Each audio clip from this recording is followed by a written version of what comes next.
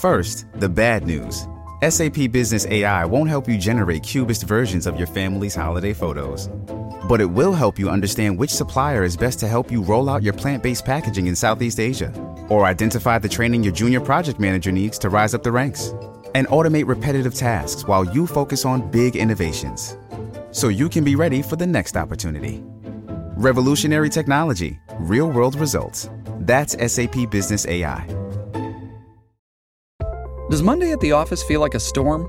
Not with Microsoft Copilot. That feeling when Copilot gets everyone up to speed instantly? It's sunny again.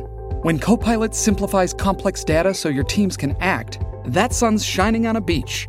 And when Copilot uncovers hidden insights, you're on that beach with your people, and you find buried treasure. That's Microsoft Copilot. Learn more at Microsoft.com/AI for all. Hey guys, it's Allie. Welcome back to Infertile AF, the podcast. This is episode 127 called Claire. All right, guys. So today I'm going to tell you about my friend Claire, who I met through email. And I'm going to read you the email, just the first part of the email that she sent me. She said, Allie, I've found such solace in listening to your podcast and would love to be able to speak about my journey. My husband Trevor is open as well.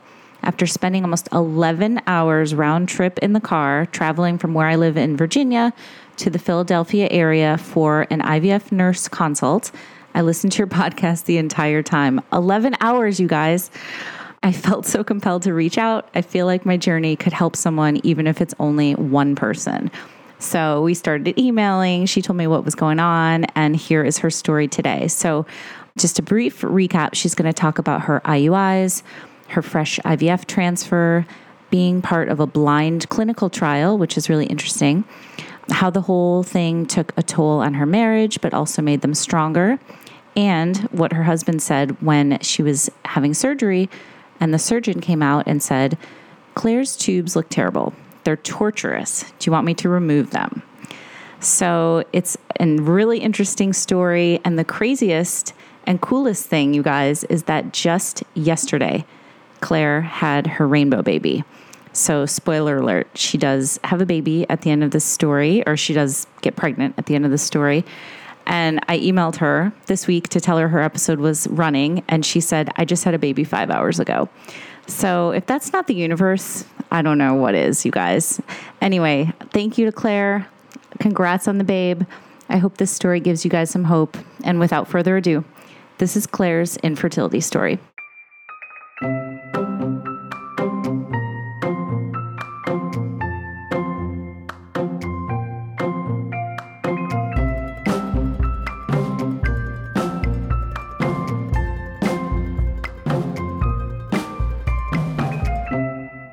Claire, it's so good to talk to you. I'd love to just start at the beginning and talk about, did you always want to have kids?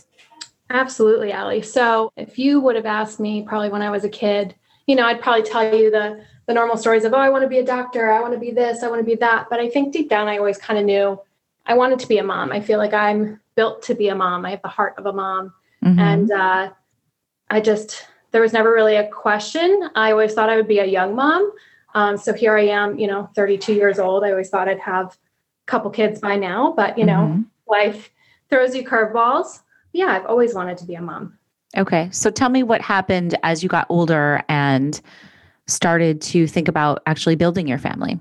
Yeah, absolutely. So back in, it's 2021 now. I keep forgetting. I know, me too. But in my early 20s, back in 2011, I actually was married before, and I had gotten pregnant, and I was super young, super naive. And unfortunately, that pregnancy ended in a miscarriage. I hadn't really known the statistics back then. I didn't know that it was so common. I remember going in for my 10-week ultrasound and wasn't able to see the screen. I knew something was wrong. They got on the phone. They wouldn't talk to me. They called my doctor and they said, your doctor wants to talk to you. And when I picked up the phone, they told me that, the baby didn't survive and that I had a miscarriage. They said, we'd like you to immediately go to the hospital and get some tests run and just confirm what we think to know to be the truth. And so it was a pretty traumatic experience for me. Yeah. I'm so sorry. No, it's okay. Everything happens for a reason. And unfortunately, that marriage did not work out. And, just moving forward, I just kind of wanted a fresh start on my life. And so in 2012, in about a 2 weeks time period, I had a friend that was moving from the Philadelphia area where I was living at the time and where I grew up to the Virginia Beach area. And kind of went to him and I said, hey, do you need a roommate? And he said, sure. And so within 2 weeks, I packed up my life and I moved south and wow, and never looked back. And funny enough, the day after I moved here, I went to a party a couple houses down the street from where I had moved into. And it was my husband's birthday party. Oh, wow. Okay. So within 24 hours, met him. We ended up going our separate ways for a couple years, but got back together and ran into each other in 2014 and the rest is history. Wow. Okay. So then how long before you and he, after you got married, started to try again or try, I guess, for the first time? It's to unpack it a little bit. When we first started dating, I had just a couple months prior had a back surgery. So I went through quite a few years of dealing with a lot of chronic back pain to the point where I had a back surgery, thought it was going to fix it. It didn't. The whole first year of our relationship before we got married was lots of doctor's appointments and trying to figure out what I could do to make my back better. We went through a lot of medical things together. He had injured his finger at work, so he was home for a couple months. I was home with my back surgery. About 9 to 12 months into our relationship, he had a cancer scare. Oh gosh. So we've had a lot of medical trauma that's happened in our relationship. And then, after we found out it wasn't cancer, we got engaged and married 5 days later. And at that point, we're like, okay, eventually we do want to settle down and have kids, but I don't even know if I can carry kids at this point with my back. I mean, there were points where I couldn't walk. I mean, it was just completely debilitating. So a little bit after we got married, I had found a fantastic surgeon. So about a year after we got married in 2000, my second surgery was probably back in November 2016. I had a 2-level spinal fusion and was hoping that would be it. And I kept telling my doctor, I just want to have kids, I want to be able to carry a child and be a present mom. Yeah. Had that surgery and months of recovery. And eventually about, I would say maybe 9 months later, August, September of 2017, he said, go for it. Go live your life, have a baby. And that was probably the best news we could have ever received. Yeah. Okay. Yeah. So once we got the green light, I went to my gynecologist and just had a preconception appointment thinking, I'll just do my pap smear. We'll do everything. We'll get the green light, make sure everything's good to go. They said, go for it. Shouldn't be a problem. And so spent about a year of trying where it was, you're in that naive kind of positive thinking, well, no, it's going to be us, a couple months go by. Oh no, it'll just take a little longer. And you're just so convinced that, it's just going to happen for you. And every month got a little bit sadder. Every month got, the wind knocked out of you a little bit and you start questioning things. And about a year in, we decided to make an appointment with my OBGYN. And I was convinced, I had a girlfriend that said, oh, my doctor just put me on Clomid and I conceived and everything is fine. I was like, okay. Right. You just think that that's going to be you too. Totally. So I remember making that appointment. I went in, I said, hey, it's been a year, thinking I was just going to get a prescription, leave and get pregnant within a day. And instead I left with a pamphlet that said infertility and I was devastated. Yeah. How did that feel to get that? Yeah. I remember sitting in the parking lot and I just cried. I called my husband and I cried. I called my mom and I cried. And I just couldn't understand why, I had done so much to my body with my back and procedures and all these things to be ready to have kids. And now here I'm facing an infertility diagnosis and I didn't understand. It just didn't make sense to me. Yeah. And how was it? How was your husband feeling? Like, how did it affect you guys as a couple? Trevor's amazing. He is just so optimistic and positive all the time, to the point where sometimes it makes me incredibly angry because I just want him to be negative with me. You know, I want him to just to see all the negative things I see and to plan out every single thing. If, you know, this doesn't work, then we do this. And I'm very much a planner. I'm a type A personality, you know, OCD, anxiety, that is me all the way. And he is just like, it'll all work out. It'll be fine. That doesn't work for a planner, you know? Right. Exactly. So you guys, he's optimistic. You're not so much. What happened next? So we were referred to a infertility specialist in our area, a very well-known, great history. Everyone swears by them. And so, you know, naive again, walk in thinking everything's going to be fine. We'll figure this out and we'll get it done and we'll get pregnant and we'll be able to move on. And I think our first appointment was in November of 2018. So that was a year after we started trying, and walked in and they said, oh, everything looks good to us. You're kind of unexplained. That didn't really make sense to me because how would they know? They didn't really run any tests, but here I am naive thinking they're doctors. They know what they're doing.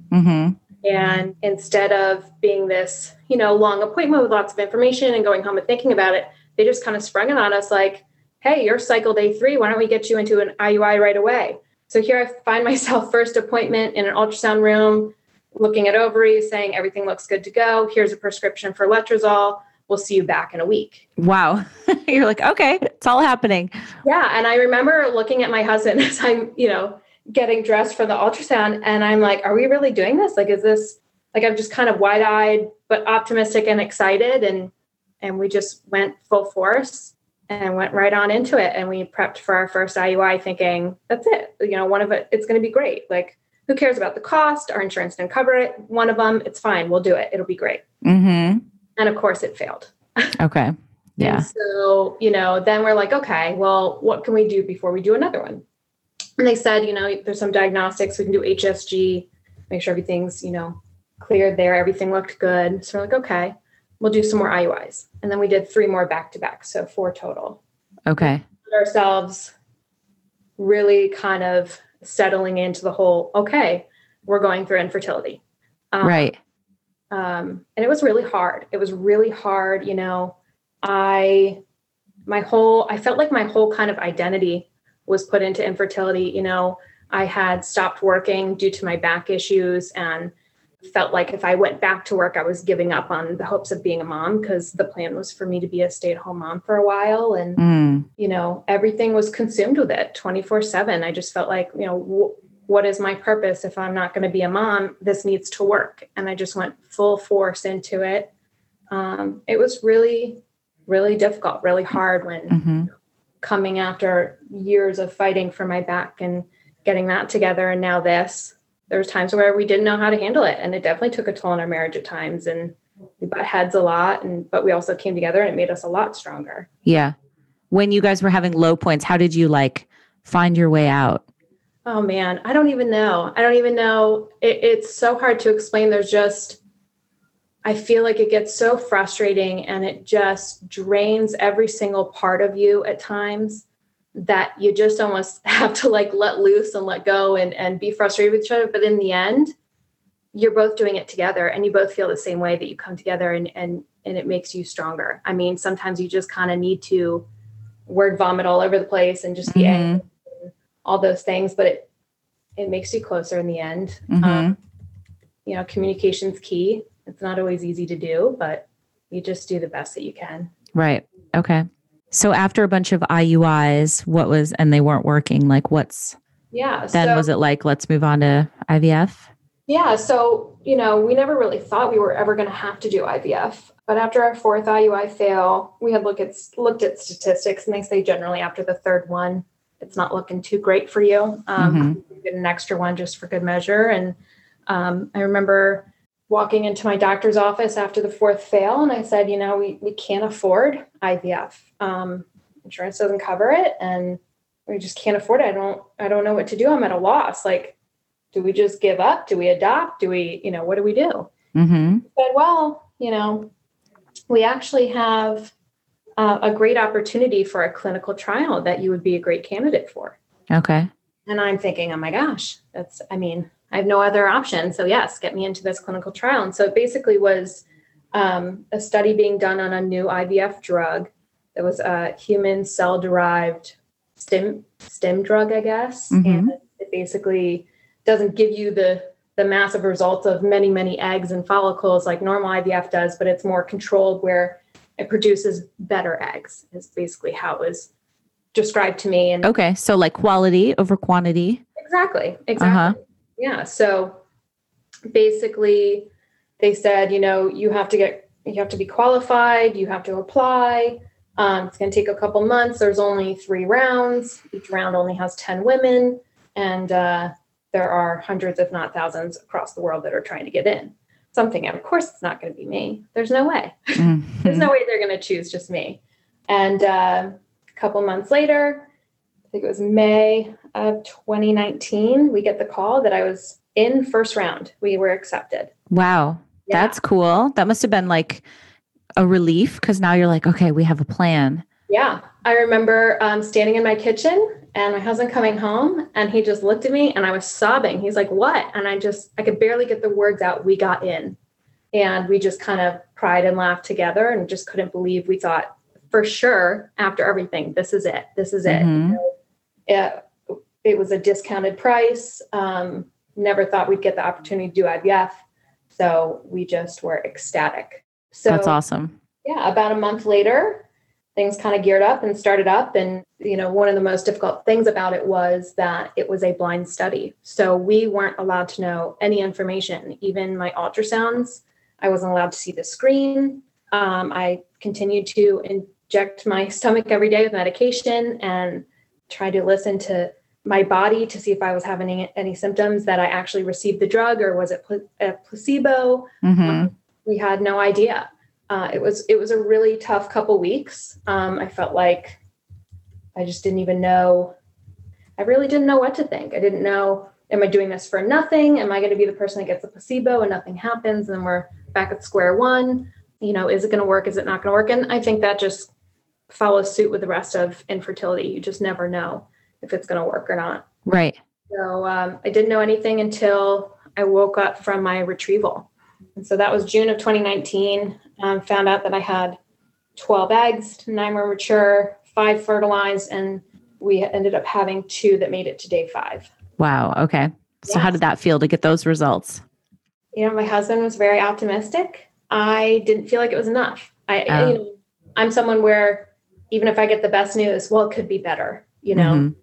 And so we ended up transferring within the contract of the clinical trial. You had to transfer a fresh embryo.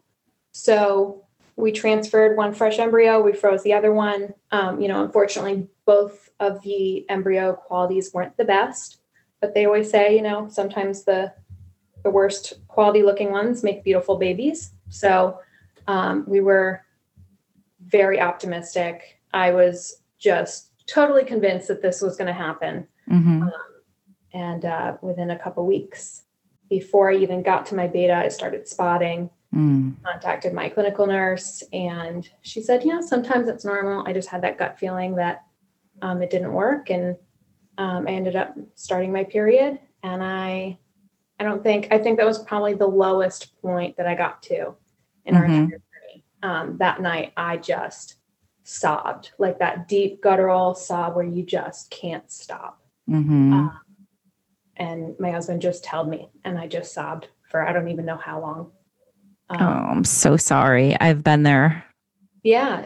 It's devastating. It's this loss of an idea, the loss of this, when it's so hard, I don't want to take away from the loss of like a miscarriage or anything like that. But at the same time, embryos are a loss too. Mm-hmm. It's not just a lost cycle, but it's a loss of this life that you created. Totally.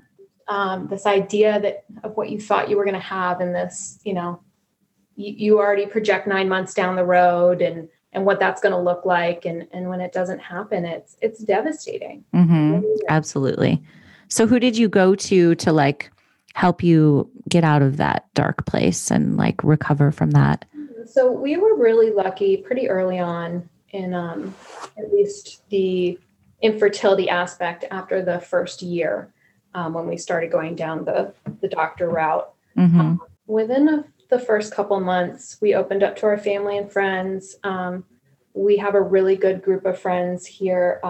We have a Bible study that we're involved in that has just supported us from day one, and it's just been nothing but encouraging and supportive. And so, I have some really close girlfriends. One in particular went through a little bit of infertility, and so she kind of understands what I've been through. My best friend, Jen, who's been in my life for, over 15 years, who I could call her at 3 a.m. and talk nonsense and she'll entertain it. So right. Really good support. I love those friends. They're the best. Yeah, they're the Totally. best. Yeah. So, our family has been incredibly supportive. My husband's been my backbone. After the first transfer that failed, it was still unexplained. I still had nothing to go off of. I didn't understand, how could we be at this point, and it was hard for me not to reference, my previous marriage and where, I didn't really try and I got pregnant and it was super easy. And I just didn't understand how my body was failing me. Mm-hmm. So I ended up going to my gynecologist and I begged them. I said, listen, I don't have infertility coverage. If I do a laparoscopic surgery through my infertility specialist, my insurance will not cover it. Will you please help me out and do this surgery? Tell me if I have endometriosis. And got them to do it, got my insurance to cover it. And that was amazing.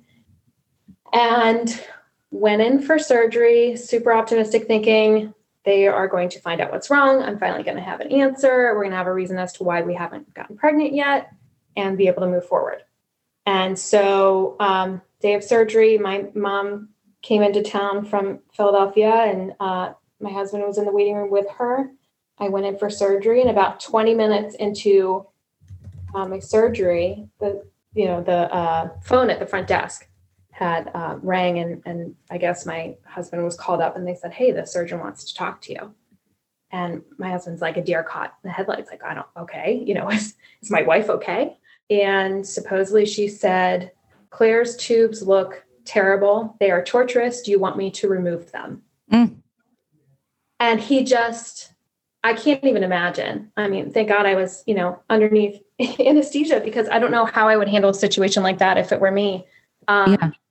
Here he is faced with, do I say, sure, remove pieces of my wife's body, even though we haven't talked about that. That wasn't even a part of the discussion. Oh my God. I've had an HSG. My tubes looked clear and fine with that. So it was never even a part of the thought process. Mm-hmm. And so he, wrestled with just a couple minutes to figure out what to do. And he just said, no, leave them. Like, I'm not making that decision. Absolutely not. Uh-huh. I just thought that was an odd position for that surgeon to even put him in. Absolutely. That's a whole other thought process. But basically I, woke up from my surgery. I see my mom and my husband, and I could just tell that something happened. And I think they're trying to play it off like everything's fine. Just wake up from, your little nap and we'll talk about it later. And I just drilled them like, what happened? What'd they find? And they told me, my tubes look terrible and I had stage 3 endometriosis. Mm-hmm. So I finally had a diagnosis, but in that diagnosis, I didn't understand and had never heard of anything happening, with the tubes like that. And so I was at the time diagnosed with bilateral hydrosalpinx. Okay. That your tubes are tortuous and they secrete a fluid that is basically toxic to embryos. Right. Okay. So I felt like, well, my body killed my embryo, and failed me again.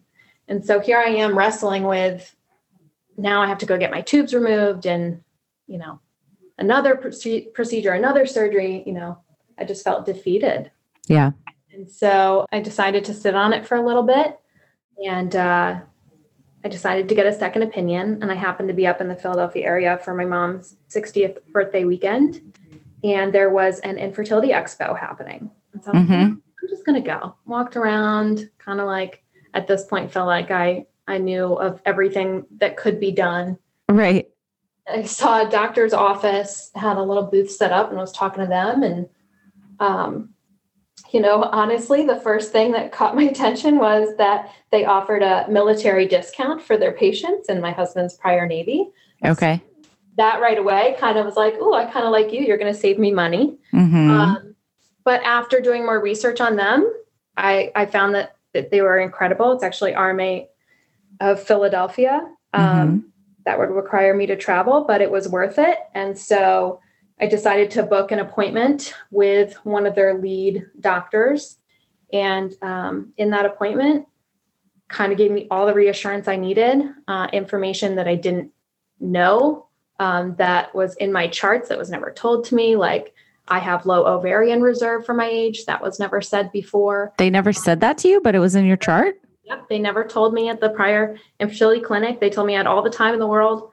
They said that there was, a small male factor. That was never brought to our attention. And so, what did they say about your tubes? And so that was the biggest part. He said, your tubes are open. And oh my God. Okay. And he goes, you can't have hydrosalpinx and with your tubes open. It's just not, he's like, if you want to be tubeless, then go get your tubes removed, but there's no need to touch them. Wow. And I'm like, are you sure? Like, I'm questioning him. Like, are you, because my surgeon almost took them out a couple months ago. Are you sure? And he assured me, don't take them out. There's no need to. So wow. I was like, okay, now I need to reevaluate everything. Right. So for anybody listening, it's always so good when there's these major decisions to be made and if your gut's telling you no, get a second opinion, right?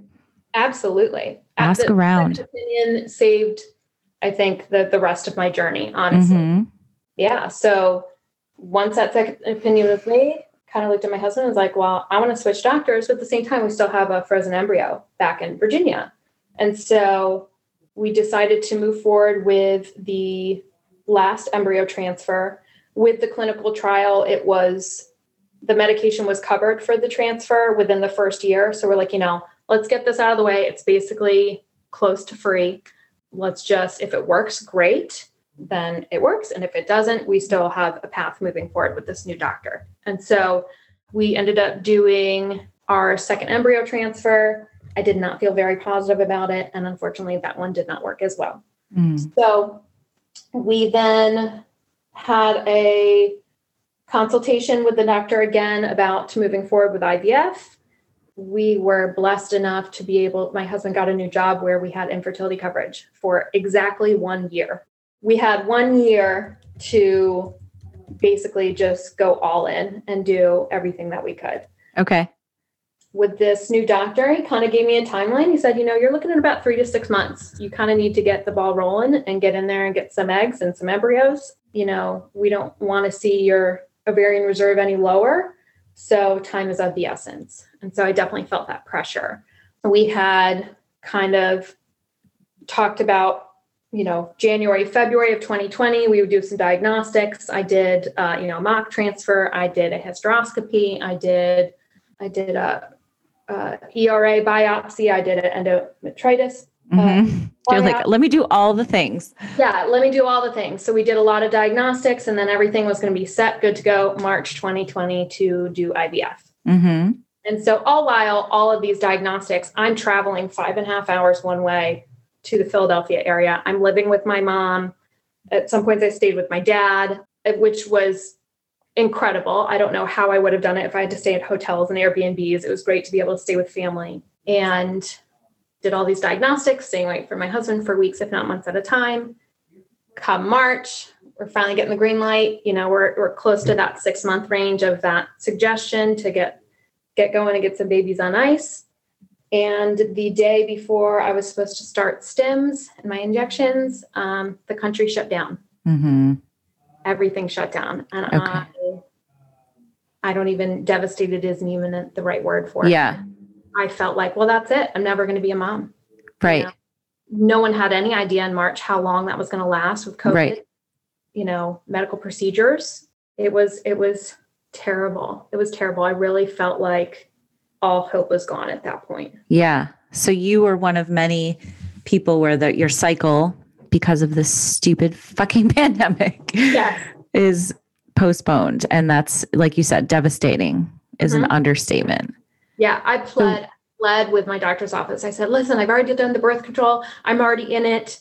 I'll go stab myself with the first needle right now. Like if I'm officially in it, can I stay? And they said, no, there's nothing. I just sobbed on the phone. They probably thought I was a psycho case. I tried anything, because I felt like if I wait any longer, my ovarian reserve is going to go down and it's not even going to be worth it at that point. I mean, insurance covers it. Yes, to an extent. We were still paying thousands and thousands of dollars for medications, and it still costs a good chunk of change.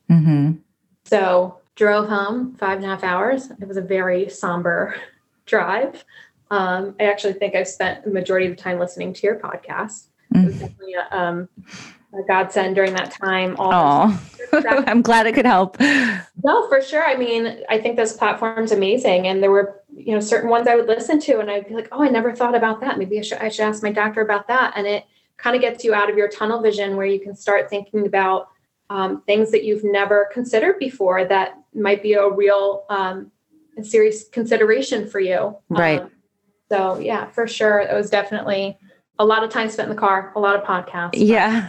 Went home. I spent a lot of time in the kitchen cooking and in my pajamas, just like everybody else. And just waited for that phone call of when we could start back up. So we got very lucky. Our clinic ended up opening back up in May, which I think is pretty early compared to most. Yes, that is lucky.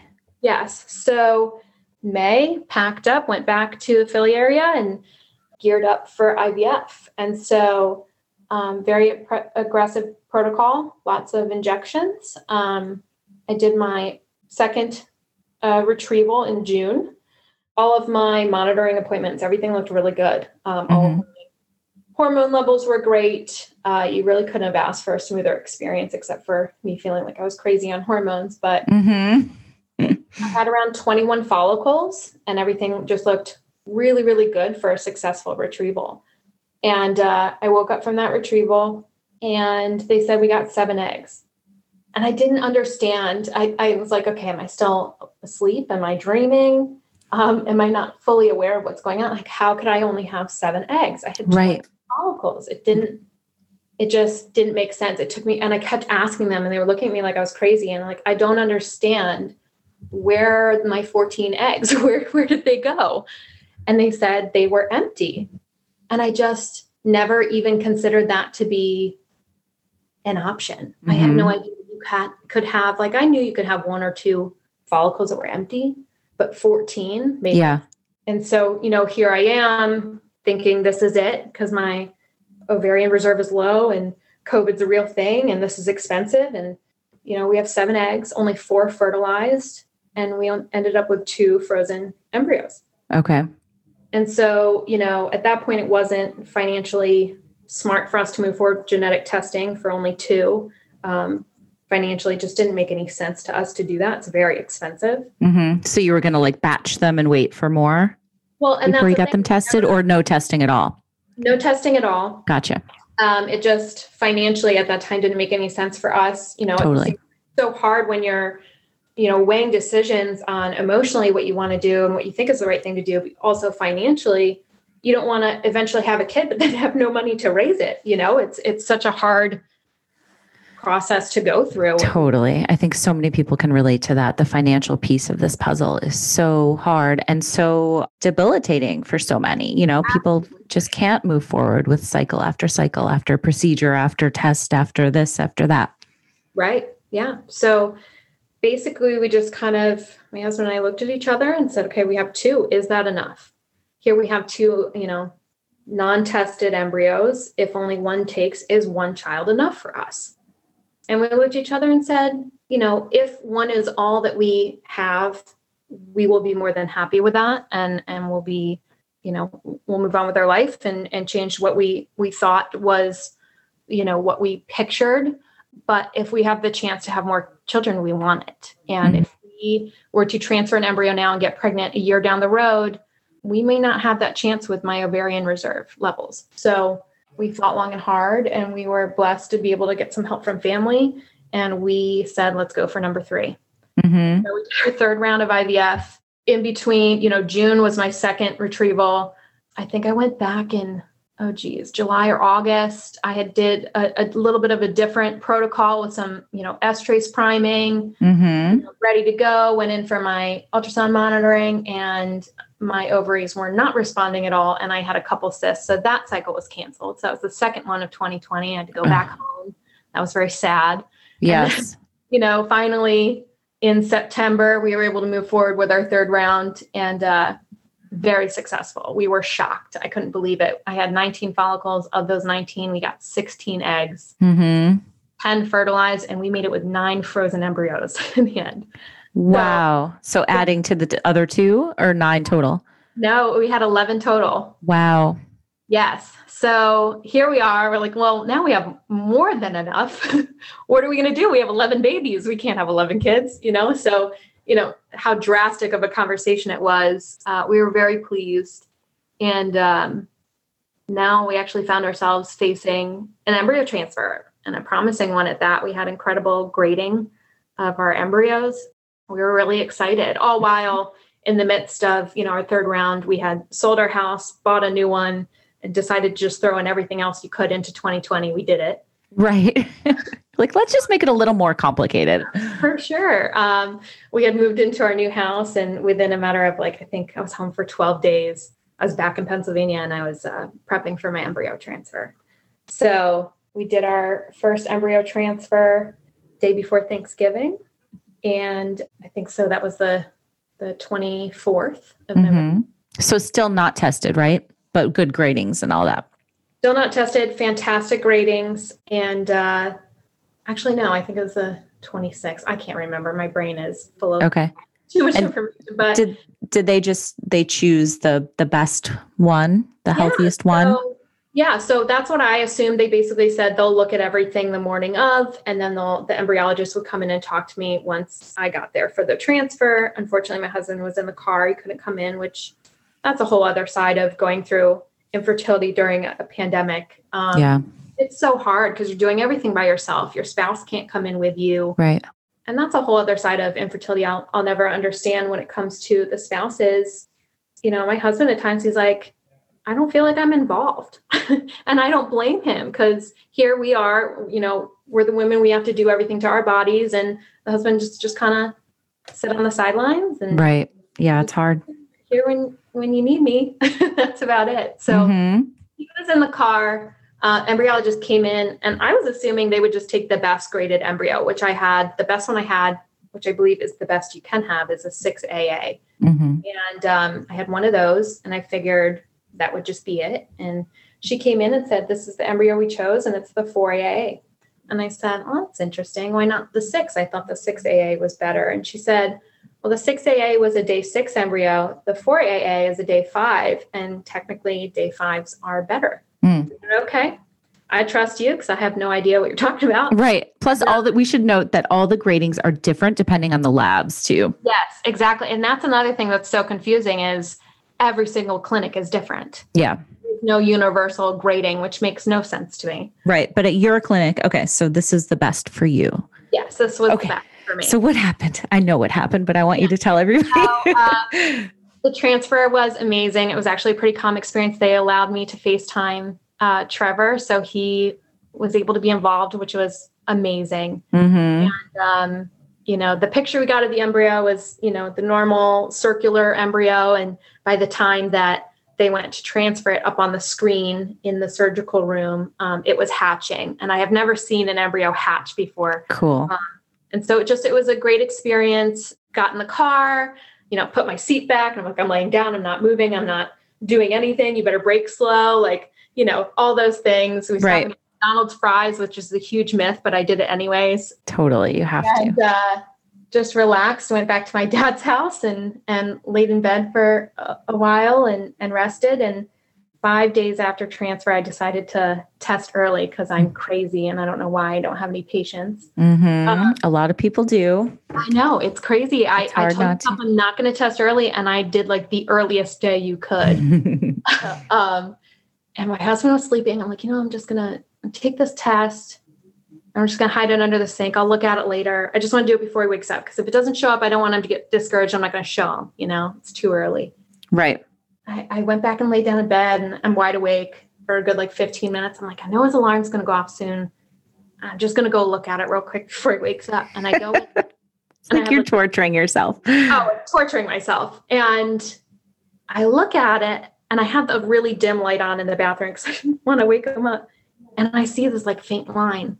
And I'm like, there's no way. Then the bright light goes on. I look at it and I go and I wake up my husband and I go, Trevor, I think there's a line. And this is the running joke for the past, almost 3.5 years of trying is, Trevor, I think I see a line. He goes, no, you don't. You always think you see a line. It's never there. Because I always like imagine this line. And it's been this like every month thing where I'm like closing my eyes halfway, trying to imagine this line being there. And it's never been there. Mm-hmm. And so I wake him up and I said, Trevor, I think there's a line. He goes, oh, geez, let me see it. Just right away, he knew like, oh, this again, the line thing. And he kind of looked at it. And he rubbed his eyes to wake up a little more. And he was, I see it too. And we were both in shock. And I'm like, okay, I got to get another test. And so I'm like running around and grab another test and come to find out the 2 I took were expired. Because at this point we had been trying for so long, my pregnancy test expired. I sent him down the road to write it at 5:30 in the morning. He gets a test, it comes back and it's positive. So I was in shock. Trevor's pacing around the house. We couldn't believe it. We found out super early. I think it was only 3 weeks and 3 days. Mm-hmm. But then I went and got my beta test. Everything looked really good. I still can't believe it. It's pregnancy is wild. My hormones are crazy, but at the same time, anxiety is a very real thing. Absolutely. Yeah. Let's talk about that as we kind of wrap up. We talked about a little bit before we started recording, but it's true that, even after you get pregnant, that doesn't mean that the infertility is gone. The PTSD is real. The anxiety is real.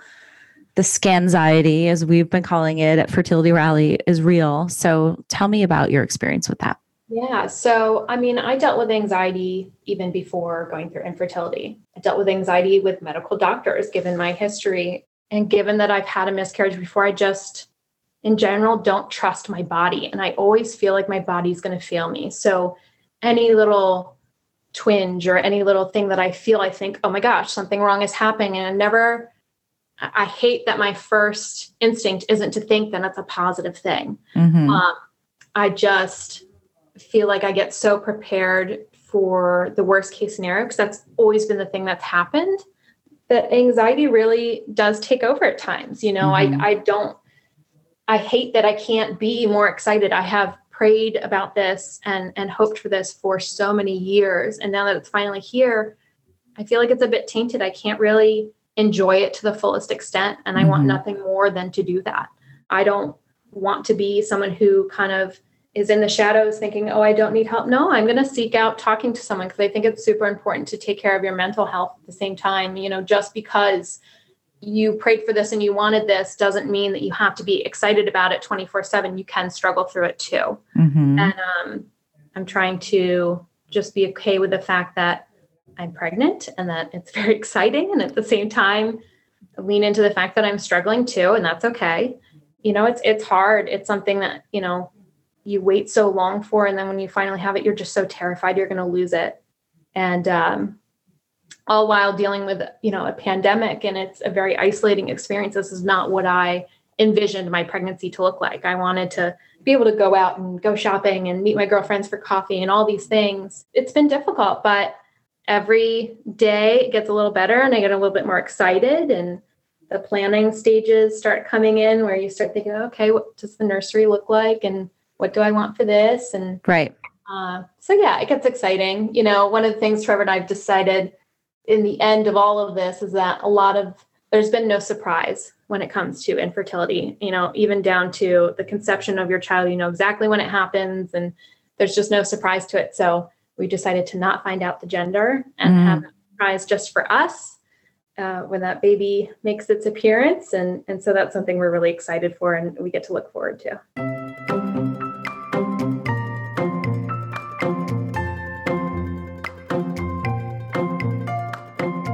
All right, everybody. Thanks so much for listening. And Claire, congrats again on the little babe. Her name is Emery, and they call her Emmy. She's super cute. So if you guys want to follow Claire on social, It's Claire Maldonado 9, Maldonado 9. And I also wanted to tell you guys, as I always do, that Fertility Rally is here for you if you are going through this. This is the community that Blair and I created, Blair Nelson of Fab Fertility, and it is a place for community and content, resources, discounts on fertility-friendly products and wellness products. We are constantly updating our site to have more videos and all this great content. We have 2 weekly support groups. One's for infertility and one is for pregnancy and motherhood after infertility. So we would love for you guys to check it out. Our wait list is open now, so go to fertilityrally.com and throw your name down and we'll let you know when we open the first week of every month. You can also check us out on Instagram at Fertility Rally. So we always say it's the worst club with the best members, and it truly is. So we would love to support you if you're going through some shit. All right, thanks for listening. Love you guys.